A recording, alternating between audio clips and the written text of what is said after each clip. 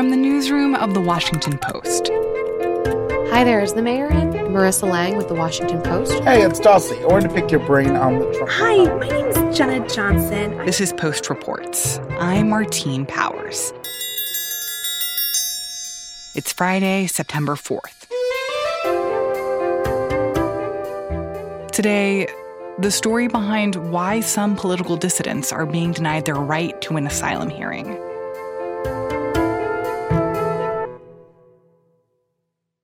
We've been covering the situation in Nicaragua over the last few years, basically as it's descended deeper and deeper into chaos. We started hearing over the last few months that some of those people, including people who Post correspondents have interviewed in the past, had tried to migrate to the U.S. and upon arriving at the U.S. border, had been put on airplanes and sent directly back to Nicaragua. My name is Kevin Seif, and I am the Mexico and Central America Bureau Chief for the Post. So normally you could go to the U.S. border, and upon crossing the border, you could basically tell the immigration agent that you're there because you're fleeing persecution in your country of origin. And that would sort of launch this asylum process. You would then have a credible fear interview, and eventually you would have, multiple court dates, and you'd present your case to an immigration judge.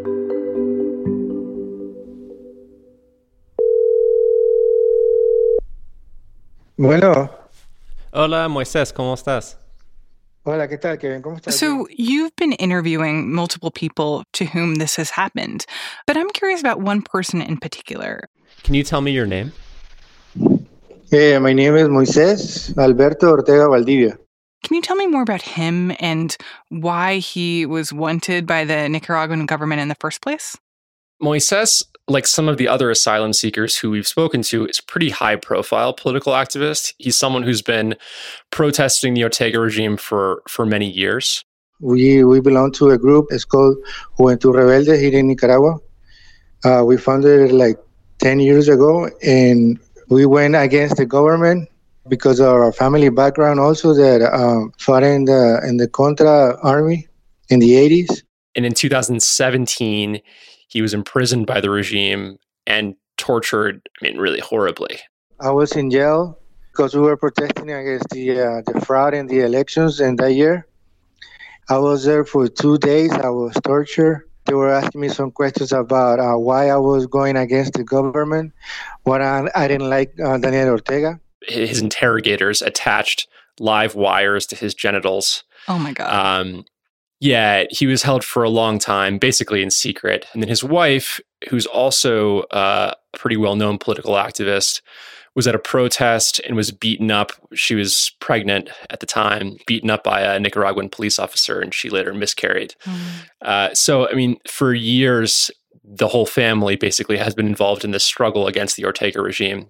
Do you remember a particular moment when you decided, okay, this is it, we're done?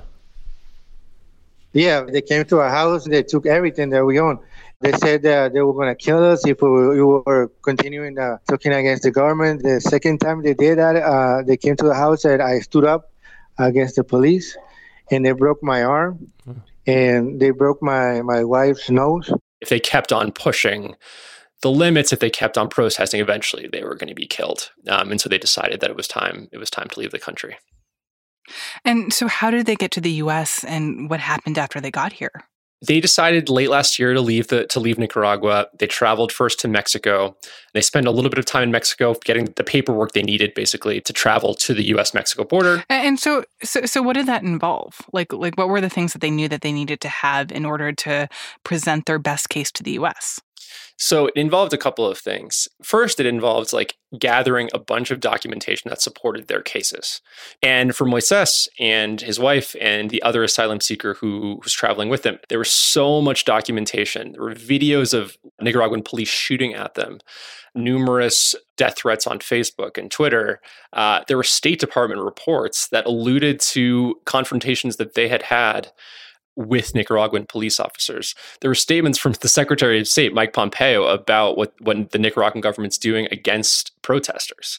Yeah, from my understanding, it's exceptionally rare to be able to document an asylum case like this comprehensively and this compellingly. Yeah, I mean, Moises filled an entire backpack basically with documentation. And he wrote a 5-page document that mentioned the names of particular people within the Ortega regime who had either tortured him or who had threatened him in some way. He felt pretty confident in the case that he was about to make. And they got to the U.S. side of the border, and their intention was to present themselves to immigration agents, right? They weren't trying to evade arrest or anything like that. The whole point was to turn themselves in, begin their asylum process. That's what they did. They very quickly found a Border Patrol agent and explained in English and Spanish that they were there to apply for asylum. They were telling us that we were going to be sent back to Nicaragua because right now the government wasn't issuing any political asylum to anybody that came through the gates because it was a new law. What happened next was shocking to them and to basically anyone who follows immigration law in the way that the U.S. asylum system has been dismantled. They were expelled. We never thought they were gonna send us back. We thought that we were gonna have the right to go in front of a judge. They never made us take the interview about if we were really afraid of going back to Nicaragua.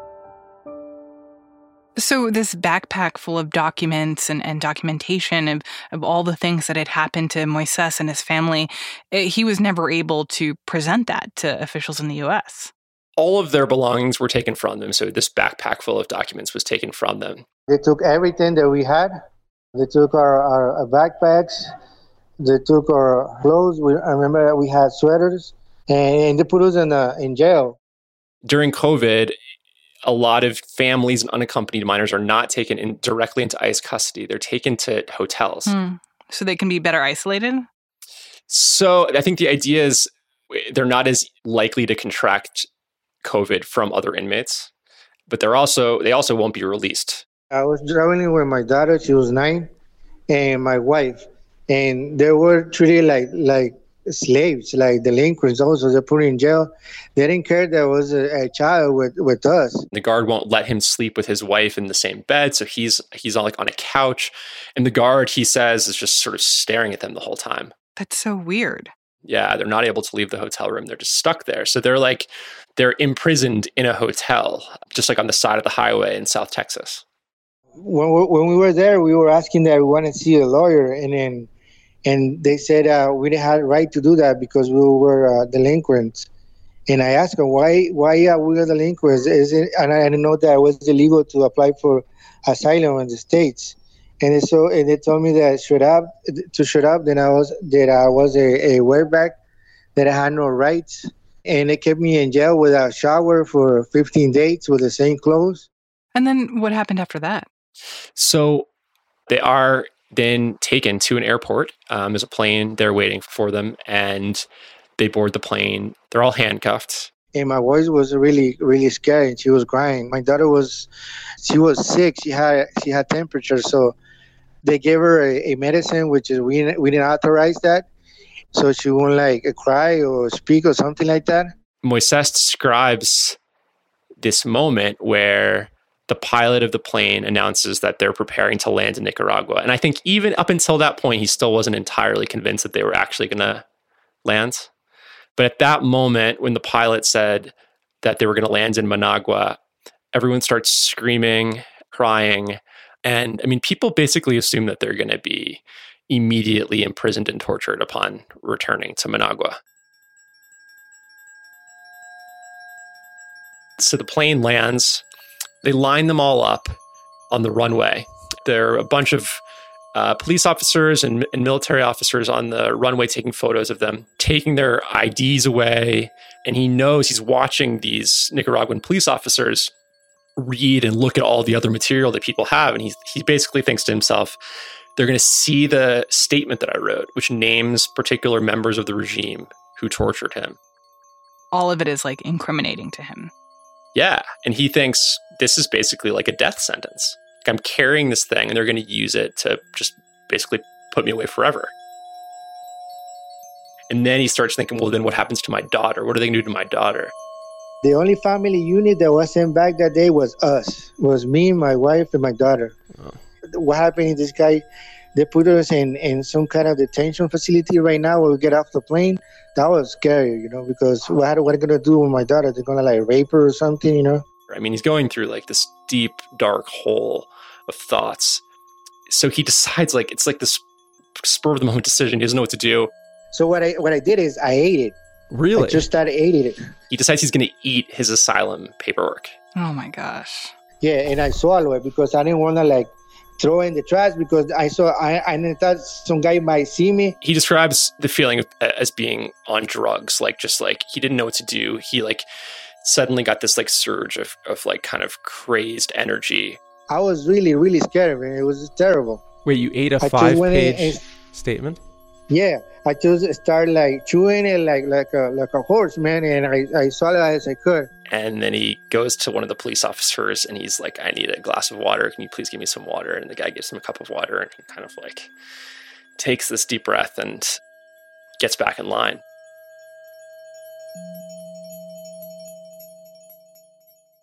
This podcast is sponsored by Monarch Money. Are you saving to reach your financial goals? Reaching those goals isn't just about getting more money, but by managing what you have. And the best way to manage your money? Monarch Money. Monarch Money is a new kind of finance app that's intuitive, powerful, ad-free, and takes the headaches out of budgeting. Try it free when you go to monarchmoney.com/podcast. Monarch puts all your accounts, investments, transactions, and finances at your fingertips. With a complete view of your finances, you'll gain insights on your spending and find new ways to save. Plus, Monarch lets you customize your dashboard, collaborate with your partner, set custom budgets and goals, and track your progress toward them. See why Mint users are turning to Monarch Money and loving it, and why the Wall Street Journal named Monarch Money the best budgeting app overall. Get a 30-day free trial when you go to monarchmoney.com/podcast. That's MONARCH money.com/podcast for your free trial. monarchmoney.com/podcast. So the fact that they were never able to present their case, that they didn't get a court date for an asylum hearing, I mean, isn't that illegal? Isn't that part of the rights that we grant people who are seeking asylum in the U.S., that they deserve at least a hearing, even if oftentimes they're denied after those hearings? Yeah, absolutely. I mean, it violates not just U.S. immigration law, but international refugee law. The term to describe when someone is sent directly back to the place that they're fleeing is called refoulement. And there's this principle of non-refoulement, that countries are not able to just send someone who's fleeing torture, who's fleeing persecution in their country of origin directly back to that place. They're entitled to due process. So why is this happening? Why are Nicaraguan refugees suddenly being treated differently than they were before and not being allowed the opportunity to have an asylum hearing? There are two answers to that question. One is that this is part of a larger attempt by the Trump administration to dismantle the American asylum system as we know it. A little over a year ago, about a year and a half ago, asylum seekers were told that if they wanted to begin the asylum process, they had to wait for their hearings in Mexico. That was under a program called MPP. And so in some ways, what we're seeing now is the next step in this arc, which is that now when you come to the border, you're not waiting in Mexico for your asylum case. You don't get an asylum case. An asylum case is not opened. What is the other reason? So the other reason is that in March, the CDC put out an order that could be read to say that basically migrants or migration poses a potential public health risk. And it was then used by the Department of Homeland Security to say, well, this order, what it really means is that we have to shutter the immigration system. And whether or not that's what CDC intended, I'm not sure. But I think DHS saw it as an opportunity to say, well, this can be used, the pandemic can be used as a way to effectively close our border to asylum seekers. And that's what's happened. So did you talk to officials at DHS about this and about the sense that maybe the rationale that they have for this change in policy is bogus? Yeah, I mean, DHS would not formally comment for our story, but the CBP commissioner, basically the head of Border Patrol, said a few weeks ago that individual Border Patrol agents would have the discretion to allow some asylum seekers to continue the asylum process if they felt that those people were, had a legitimate asylum argument. I mean, this is a pretty wild thing to say for a couple of reasons. Border Patrol agents are not asylum officers. They have no training in recognizing what asylum case is legitimate and what asylum case isn't legitimate. That doesn't hold any water. The other problem with the argument is that it's just not true. Border Patrol agents are not, as far as we can tell, as far as any reporter can tell, are not allowing asylum seekers who enter the U.S. to continue through the process. They are expelling almost all of them. But what seems confusing or ironic about what is happening is that it's not like the U.S. has not recognized that there are risks to political dissidents in Nicaragua. You said that Moises had a statement from Secretary of State Pompeo basically talking about the very crimes that he's been a victim of. In Nicaragua, when citizens peacefully protested Social Security benefits, they were met with sniper fire. Critics of the government have faced a policy of exile, jail, or death. So how is it that the U.S. on the one hand can condemn this oppressive government and say that it is in fact oppressive, but at the same time not even give a hearing to the people who are trying to escape that government? Yeah, I mean, that is the fundamental question. And it's something that Moises was just baffled by. This is not the way the United States operates. This is supposed to be like a democratic way here. I thought I was like having flashbacks. Like I was thinking that, oh my God, this is like being in Nicaragua. The same way they treat people over there. They don't give you the right to nothing, to have a due process in the legal system. It's just whatever they said that you have to do. In some ways, I mean, the reason these asylum seekers came to the U.S. was not just because it's the U.S. It's because this was a government that had been saying all the right things from their perspective. So what is going to happen to Moises? And does he have a plan for the future? One thing that I asked Moises about when he was on that plane coming back to Nicaragua, one of the hardest things about it was that he never thought he was going to see Nicaragua again. Like when he said goodbye, he thought it was like forever. And then now he's back only a few weeks later. Right now, Moises is in a different safe house. He's staying in an attic. And his daughter is staying somewhere else because he thought it would be too dangerous for her to stay with them. And he's just waiting. He knows that at some point they're going to have to try to cross the border again, that it's too dangerous for them to stay in Nicaragua for much longer because eventually they'll be targeted. And it's just a question of finding the right moment.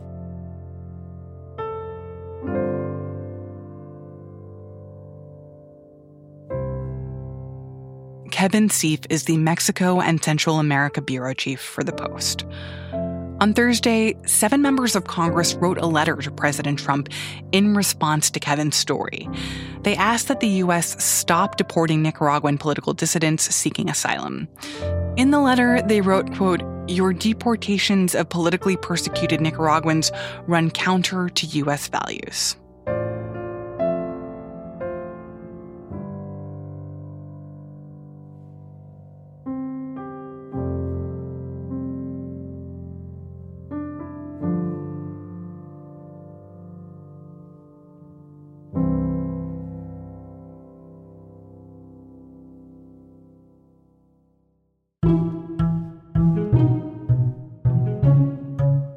And that's it for Post Reports. Thanks for listening. Our executive producer is Madalika Sika. Our senior producer is Maggie Penman. Our producers are Alexis Diao, Rena Flores, Lena Mohammed, Jordan Marie Smith, Rennie Spernovsky, and Ted Muldoon, who also composed our theme music. The Post director of audio is Jess Stahl. I'm Martine Powers. We'll be back on Monday with more stories from the Washington Post.